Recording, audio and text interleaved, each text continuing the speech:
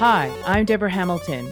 Welcome to my podcast, Why Do Pets Matter? 10 years ago, with my iPhone and a script, I recorded the first episode of the Ultimate Pet Resolution Summit, which chatted with experts about conflicts over animals. Our conversations were intimate, honest, and illustrated how disagreements over animals occur and how those disagreements can reshape people's lives and relationships. In November 2019, I started Why Do Pets Matter, a new podcast that continued these informative discussions. I'm so excited to have you here with me, continuing my exploration into a more meaningful conversation about why pets matter to all of us. My guests and I will share ideas, stories, and experiences straight from the heart, unscripted and holistic. From the bravest moments to the most brokenhearted, we will explore how to resolve disagreements over animals differently. One thing I know for sure is I want to have more meaningful conversations that will help all of us unlock that deeply felt human-animal bond that drives the emotions of conflict. Today we speak with Delciana Winders.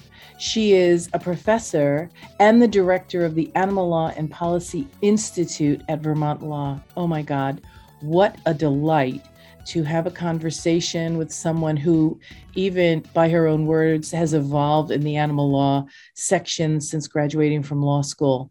She has worked in various areas with respect to animals who are mistreated, people who are using them in a way that is not necessarily inherently correct for the animals. She also now at Vermont Law is working with the restorative justice group that is working hand in hand with the animal law to build a different way of having a conversation, which all of you know is right up my alley. So I had so much fun having this conversation, educational conversation, just really appreciative conversation of where we are. Animals to Delcy are sentient beings. They feel joy and sadness.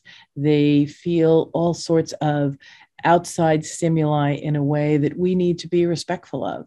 So without further ado, I invite you to listen to my conversation on Why Do Pets Matter with Delciana Winders. Hi, Deborah Hamilton, Hamilton Law Mediation, and of course, this wonderful Why Do Pets Matter podcast. I am so grateful that Delciana Winders is here. She is a professor and the director of Animal Law and Policy Institute at Vermont Law School. She's also a colleague of mine on the ABA Animal Law Committee and just has done so much in the animal law world that I'm so grateful she's here today chatting with us about Why Do Pets Matter. Thank you so much for having me. I'm really glad to be here. Well, I'm so glad. So, Delcy, all the time we start with one question, which is, why do pets matter to you? And then we go from there. So, Delcy, why do pets matter to you? So, pets matter to me for the same reason that all animals matter, which is that they're sentient and they matter in their own right. They have their own complex lives. And we often think about pets in terms of the benefits that they provide to us, which are amazing. We are so lucky we get to share our lives with animals. And I am so grateful for my dogs who have helped me through so much. But first and foremost, they matter because they're sentient. They matter for their own reasons. And I think it's important not to lose sight of that and not to forget that a lot of other animals who we don't see as often also matter for these same reasons. So do me a favor, just for the people who are listening to this who may not know what sentient means. I mean, I know what sentient means, and probably most of them do, but I always like to say, give me your definition of what that means to you. Yeah, I mean, to me, sentient is sensitive, sensate, capable of feeling pain and feeling pleasure, capable of flourishing and living a good life and experiencing a good life. And so for me, animals, because they can hurt, they can feel pain, and they can feel pleasure and joy, they are entitled to our consideration because of that. Thanks. That is such an on point description because it just brings to the fore the emotions that we value, that we have now found that animals also value, that are very important to them. And although they may not complain as much as we would complain if we were being mistreated, they really do have a life that is changed based on the care they receive. Absolutely. So I loved when you said they matter for their own. Tell me a little bit more about that, because I absolutely agree. I mean, they matter on their own, and every animal is different. Yeah. Yeah. Yeah. So, I mean, mostly, I mean, they matter for their own reasons. They have their own agenda. And some of them, you know, let's say dogs who have evolved over many, many generations to live with us. Part of what they want may be to live with us and to live in our company. And we're lucky that we get to have those relationships. But other animals have different agendas. And I mean, particularly, I've done a lot of work around captive wildlife. And people think that if you breed an animal in captivity, it somehow becomes domesticated. And that is not the case. These animals are genetically identical to their wild counterparts, and their needs are the same. And so to be able to thrive, they need to be able to engage in the behaviors that they're genetically driven to do and that they evolved over many years. And so those animals, what matters to them is going to be very different than what matters to a dog or a cat. And so I think it is very important that we think about specifics. Who is the animal in terms of their species being, but also their individual needs as well, and their individual context and history. That's so important, because I think people do believe that once an animal is in captivity, somehow its inherent life that has been going on for millennia shifts. Now, it probably does shift a little because they're not necessarily swimming in an ocean, or they're not necessarily, flying through the treetops. However, there has been a real push from the beginning of time to present to make a little better movement toward some natural habitat. And I know you've been involved in doing some of that, or observing or working with people to create that. Yeah. Yeah. I mean, let's talk about elephants, for example. Elephants, my favorite, are not domesticated. No matter what some circus folks might try to claim, they are wild animals. Even if they have been bred for multiple generations in captivity, they're wild animals. And that means they need to move. Elephants in the wild can walk up to 30 miles a day. These animals need to have space to roam, to constantly forage. They're very social animals.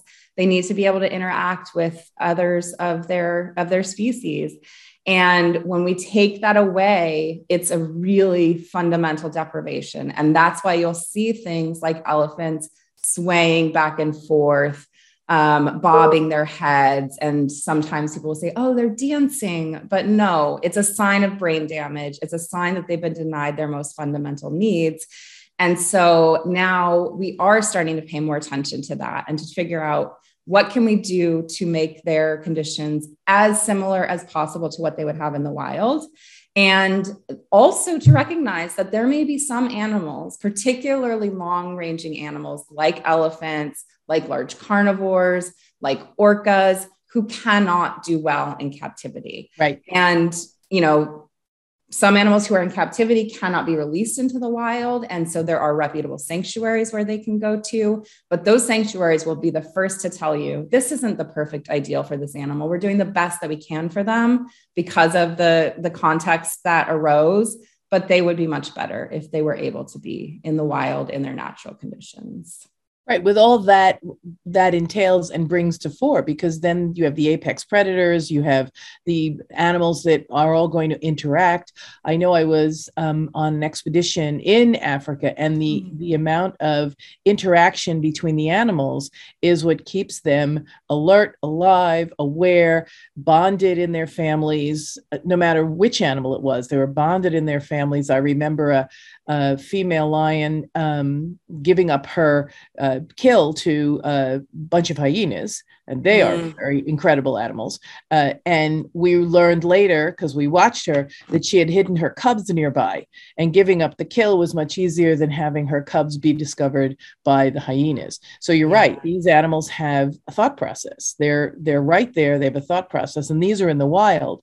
But those thought processes, I'm trying to think of the correct word because I think it's inherent or inherited. They're things that come from sort of like your reptilian brain, sort of when we have fight or flight, that comes from our reptilian brain. It doesn't come from things we visualize every day. So even though elephants or lions or tigers can be trained to do things in a circus or in a show, quite frankly, that reptilian brain might kick in, and that's when issues arise. So I know you've done work with, I believe you've done work with things when things have gone right, things have gone wrong. You've really, because you worked before this, I believe, for Mercy for Animals. I worked for, Mercy for Animals has been one of my clients in the farm animal advocacy clinic that I had at Lewis and Clark Law School. So I've worked with a lot of organizations, but I spent many years working for the PETA Foundation and heading up their captive animal law enforcement division, which continues to do, even though I've been gone for a while, amazing work on behalf of captive wildlife. And so I got to be part of a team that helped rescue dozens of captive wild animals from really substandard conditions and rehome them in reputable sanctuaries and see their lives completely turn around and see them start to thrive, while also helping to put an end to the industries that were creating those conditions in the first place. Right, because there is, the desire for people to get these animals when they're very young and put them on display or not. And there aren't necessarily the best of screens to keep that from happening. And when that does occur, how do we then rehabilitate the animal who may have lived for 3 or 4 or 10 years in substandard conditions? How have you, in your present position and also in past iterations of your assistance to animals, how is that matriculated? So you find the animal and you work with the people, because we spoke before we came on the air about, law enforcement and coming in, and that's always a possibility. However, my biggest fear is always they'll just go out and get another one. So that's always my biggest fear. Yeah. They move a state, they do something, and then they go get another one. So how do we shift that paradigm and really educate them and educate people who are coming up behind them that this isn't really the right way? Yeah, it's a complicated question. And that's almost, so I'm teaching an animal law practicum right now. And that's sort of what we talk about. Big picture is, what is the role of the law in changing the status and treatment of animals, and education and raising awareness? And how do all of these things interact? And so when I'm confronted with a situation that we want to remove an animal from, of course, the first line is always to try to work with the person who's responsible and to do it behind the scenes, to not call them out, to say, you probably weren't aware of the complexity of this animal's needs. I know you care about this animal in your own way, even if you're not able to provide for him or her. And we would be willing, at no cost to you, to get this animal to sanctuary, ideally with an agreement that you never again possess animals, or at least captive wild animals, or whatever the situation may be. And sometimes that works. Oftentimes it doesn't, because there's a lot of polarization, but sometimes it does. And when it doesn't, then you ramp things up and, you let them know about potential civil litigation avenues you might pursue. And then maybe that will incentivize them to release the animal. Maybe a public awareness campaign will do it, all the way through to, I'm a civil litigator, so I haven't done a lot of criminal law. And I have my own hesitations about incarcerating folks. I have a brother who's in prison, thanks to a 3 strikes law. But I've used civil measures, particularly the Endangered Species Act, citizen suit provision, to help animals get to better situations when that's necessary. That's not the ideal. It takes a lot of resources. It's very combative. But if it has to come to that, it's great to have that tool available. And I love that you start to have a conversation. There's a group here called Guardians of Rescue who help people who have dogs in substandard conditions, help them get a house, help them get food, and build a rapport so that maybe they can then have the person recognize this isn't really the best situation for the dog. They love the dog. And so if you love the dog, let us find a situation that is helpful. And it sounds to me that that's what you try to do initially with the other people. We recognize you love this animal. We recognize that this animal might be a source of income, let's say, because it's a roadside zoo or something. And you know, we get it. But the animals that you love are not necessarily thriving. Yeah. But it's hard to, and I hate saying that word because I always say, get my butt out of my head. And we really want to respect that this is how they see things. And so I loved when you said, you know, we try to shift it in a way that they are making choices for the pet that's for the benefit of the pet. Yeah. Even though it's a wild animal, not necessarily a pet. Yeah. Yeah. And I think it's so important to understand where the person is coming from and to understand that people generally don't end up in these situations because they're bad people. It's just because of life circumstances. And you know, it when they're little cubs or little animals, they're so cute. And then they get to be 200 pounds or 500 pounds. And, you know, hopefully we would be able to work something out at an earlier stage. However, educating them. I know we had this conversation before we got on as well, because I always talk to my guests, as everyone knows, before I get on. So I have all this memory stuff that I'm pulling out.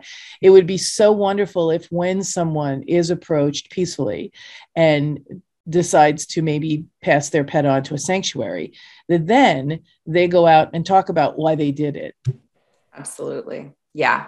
Yeah. Because it's, you know, there are two pieces to the work that I try to do. It's really important to help those individual animals. And those animals are like the starfish in the story that's told about, you know, the man who's throwing starfish back into the sea. And someone says, what are you doing? There's so many starfish. You can never help them all, but it makes a difference for that one. And so that's key. And that is part of what keeps me going, is remembering those animals whose lives we've changed. But it's also really important to change the circumstances that led to this, to make sure that this doesn't keep repeating itself over and over and over again with generations and generations of more animals suffering. And so that educational component is really critical. No, I love that. And the awareness part that you talked, I mean, there is a role of law. There is a role of law that would maybe start the conversation. And if we could, you know, sideline it a little bit when it first is used, so that those heated tempers and positions, and, you know, you're stuck in your position, you know, don't take my animal away, or this is not an animal that needs to be here. You're stuck in your positions, and being able to have an awareness discussion and an appreciative discussion, because as you said, I loved it. They probably didn't know what they were doing when they did it. They had a whole different opinion or whatever. And now maybe they're stuck and can't get out, but don't want to give up the animal they love, because most of the time they do really love the animal in some way. Yes. And so it's sort of like taking your dog away, and it's like, hello. That's why I love the Guardians of Rescue, because they do work with them, with the pet owner who's in a, you know, the pet's in a difficult situation, to have them recognize that the pet might be better off. And I think that's the hardest thing for people with animals, any animal, to think that. And I know that you've probably come across people throughout your life that said, nobody's going to take care of this animal the way I do. Yeah. And I go, well, if something happened to you, the animal would learn really quickly how to adjust to some other way of being cared for. So we need to appreciate and acknowledge.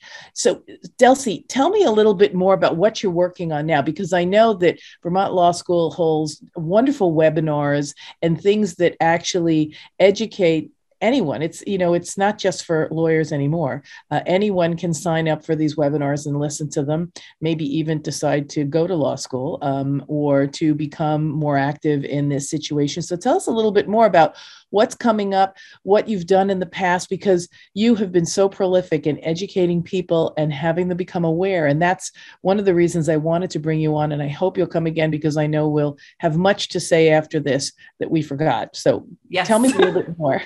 There's so much. Where to begin? Yeah, right. So I'll start with what's going on here at Vermont Law School in the Animal Law and Policy Institute, which I've just created and am directing. So Vermont Law School is a top-ranked environmental law school. And before joining the faculty, I was teaching here for several years during the summers. And it's a really special place. I've taught at a number of law schools now, and Vermont Law School is different than all of them. It is very mission driven. So the faculty and the students are here because they have a mission to change the world, whether that's for animals, the environment, in restorative justice space.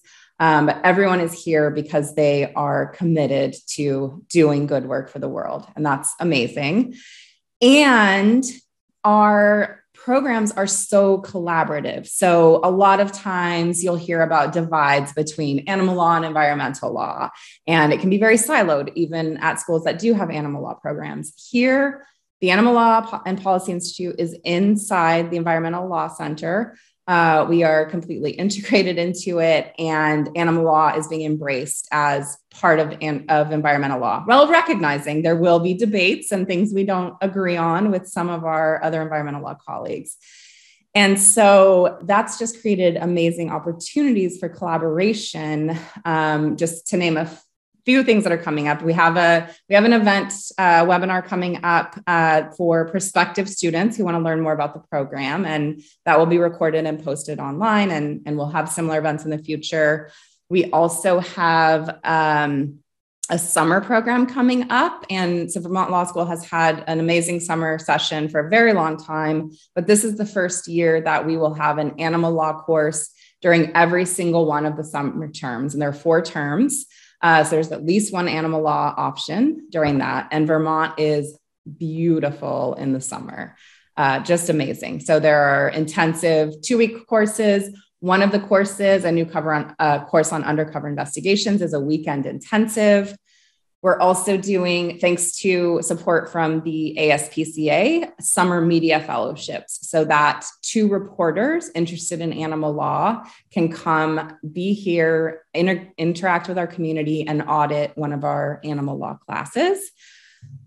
We have some collaborations coming up with our US-Asia Partnerships for the Environment. We will be hosting on March 26th, a virtual symposium, also in collaboration with the law school in China it's called Wildlife and Welfare, Animal Protection Law in Theory and Practice. And it's really just to facilitate discussion between animal law scholars and advocates in China and in the rest of the world. So I'm very excited about that and future collaborations that will build on that.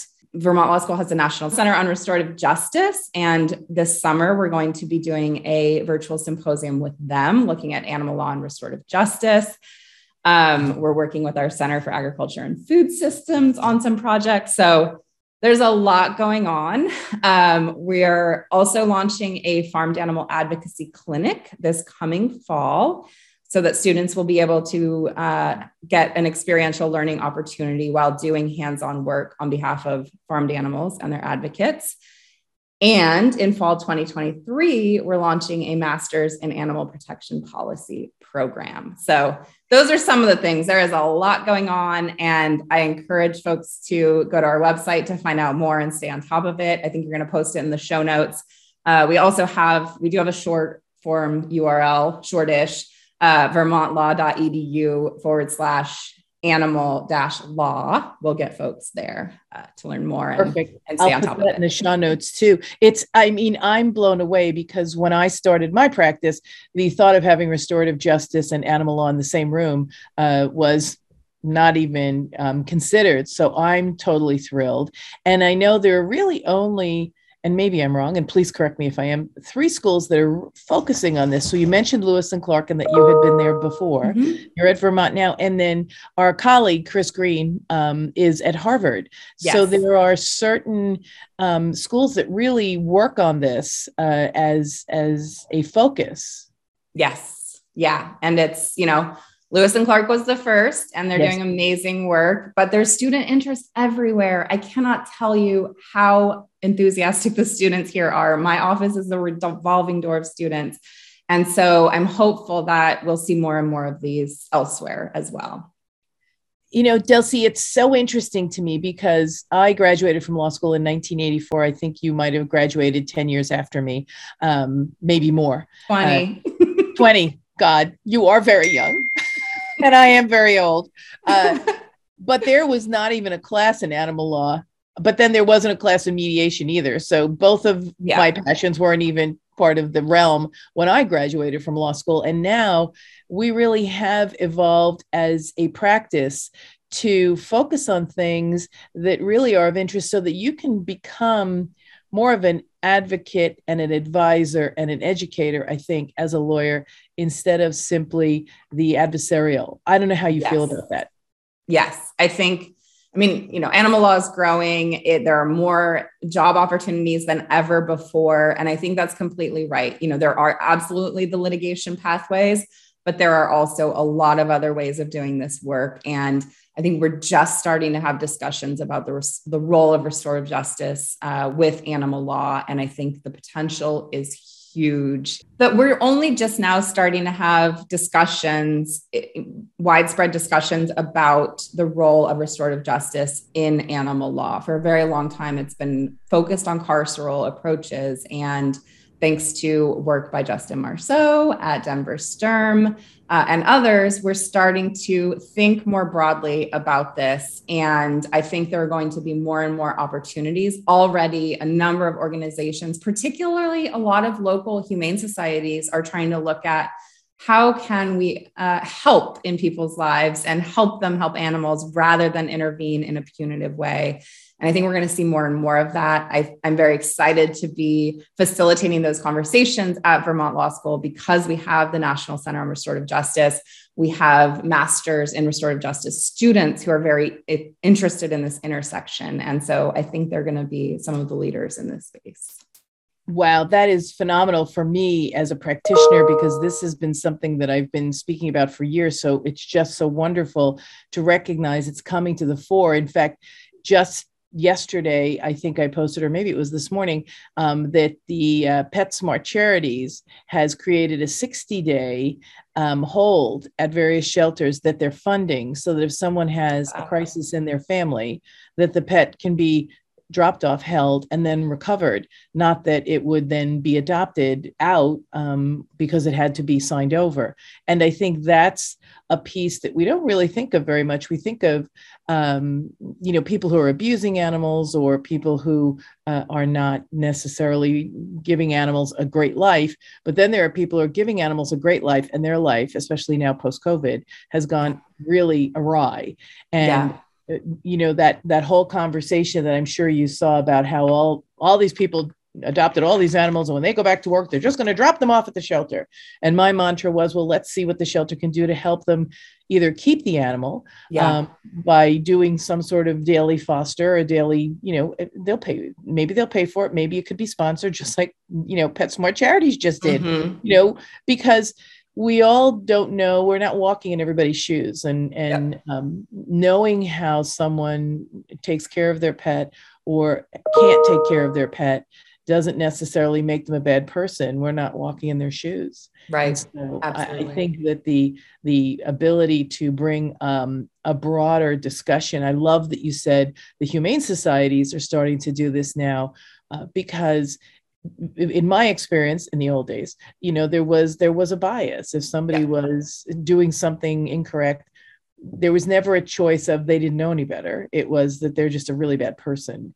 Yeah. And I know you had an opinion on this before you got on, because it is really, you have to stop and think about where people are coming from. Absolutely. Yeah. And we still have a lot of work to do in this space. Yeah. Don't get me wrong, but it's starting to happen. And that makes me very happy and excited. I am so grateful that you've been here. And I'm hoping that we can get back together, talk a little bit more about the restorative.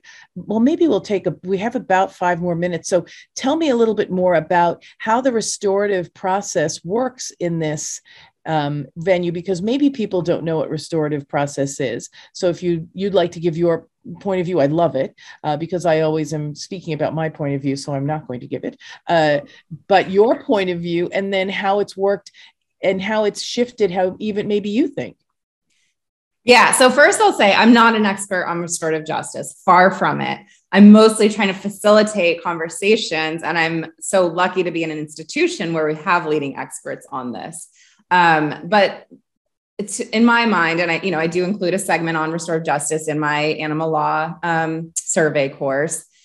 Restorative justice is really focused on how do we redress these harms and make the community and both sides of the harm whole. And the focus is on that rather than punishment. And what that looks like in an animal context can mean a lot of different things, because animal law is everywhere. Animals are everywhere. So it really depends a lot on the specifics of the situation. I know there was one early restorative justice case where there were disputes about community cats, and a restorative justice process was brought in to mediate between those who were trying to help the community cats and those who were irritated by the presence of the community cats. So that's one example, but, and not a lot of this is happening yet formally. And it's hard because in traditional restorative justice, the victim and the perpetrator have to agree to it, and you're facilitating a dialogue. And of course you can't dialogue with an animal. So that raises a lot of questions about how do you implement this model in the animal context. And I don't have the answers to that, but I think we need to be talking about it. And so I'm happy to be starting to facilitate those conversations. Well, I'm so glad you couched it in that way, because sometimes people think restorative justice just lets somebody get off with a slap on the wrist, which I went to the epicenter of restorative justice in Bethlehem, Pennsylvania, and spent a weekend there with those incredible facilitators at the International Restorative Justice, I think, Academy or something. I don't remember the entire name, but I spent a weekend with them, and it was the first time they'd ever considered, at least this group, using restorative justice in conflicts over animals. They went, wow. No, this is for people. This is for schools. This is for, yeah. And I go, yeah, not so much. I said, because you're never going to shift this paradigm unless you have a conversation about shifting the paradigm. I said, Yep. So we had the conversation, and they were mesmerized. And it's amazing to me how it's become more mainstream, because restorative was at the beginning always seen as, touchy-feely. Mm-hmm. And it is touchy-feely. You've got your stick and you talk, and only the person with the stick can talk. And there's a moderator who holds everyone to be respectful. You can have a different opinion, Dulcie, but you can't be disrespectful. Right. And if you are disrespectful, we do share how we felt when you were disrespectful, because most of the time people don't understand how their words land, how what they're saying lands. Yeah. It's commonplace to them to speak in a certain way, but how it lands with others is something we all have to be a little more aware of. So that's why restorative justice and animal law is such a perfect fit. And I'm so grateful that Vermont has intertwined these disciplines, because you're right, the animal can't speak, but if the people who are observing what they're seeing the animal do or not do, and it's well, we know, we do things over and over again. We don't necessarily see the ramifications of it. You might just not notice that what you're doing is creating fear in this animal or happiness in this animal. And so you really want someone to give you their observations. It doesn't mean you're right. It just simply means this is what I'm seeing when you do that. And so it just is such a great way to help people who may not necessarily understand the language of it, to then observe, Oh my God. And because we're human and because we are members of tribes and we, as Brene Brown says, we always want to be accepted into a tribe, being told that what you're doing is so destructive can sometimes shift it in a way that then they become champions of, sometimes to a fault, but at least they become champions of, no, don't do what I did, because it really created an untenable situation for the animal, and then an untenable situation for me when I had to give up my animal or I had to go to jail or whatever it is. I'm not adverse to people serving some time, but I am so thrilled. I know when I went to the Restorative Justice conference, there was one speaker who said that these young boys from a fraternity had burned down one of those beautiful Pennsylvania wooden bridges. And the neighborhood got around and, they wanted to, throw them out of school and do all sorts of things. And so they did a restorative justice circle and they had the boys rebuild the bridge. Wow. And that was, that was what the penalty was. Instead of being thrown out of school, instead of rebuild the bridge, we will work with you. We will work alongside of you.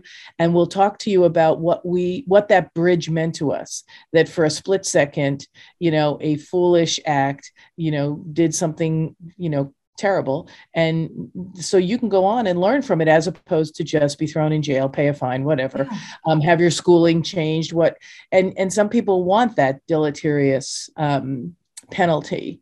However, I'm of the, and it seems to me we've talked, I'm of the ilk, and you might be of the ilk too. I'd rather save, 20 people by having this one person go out and educate from experience than to just punish one person.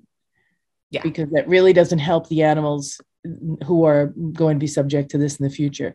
Absolutely. Delcy, thank you so much. This has been wonderful. I know we're going to have many of these because you're going to think of things you want to talk about and you're going to call me, and I'm going to think of things I want you to talk about and I'm going to call you.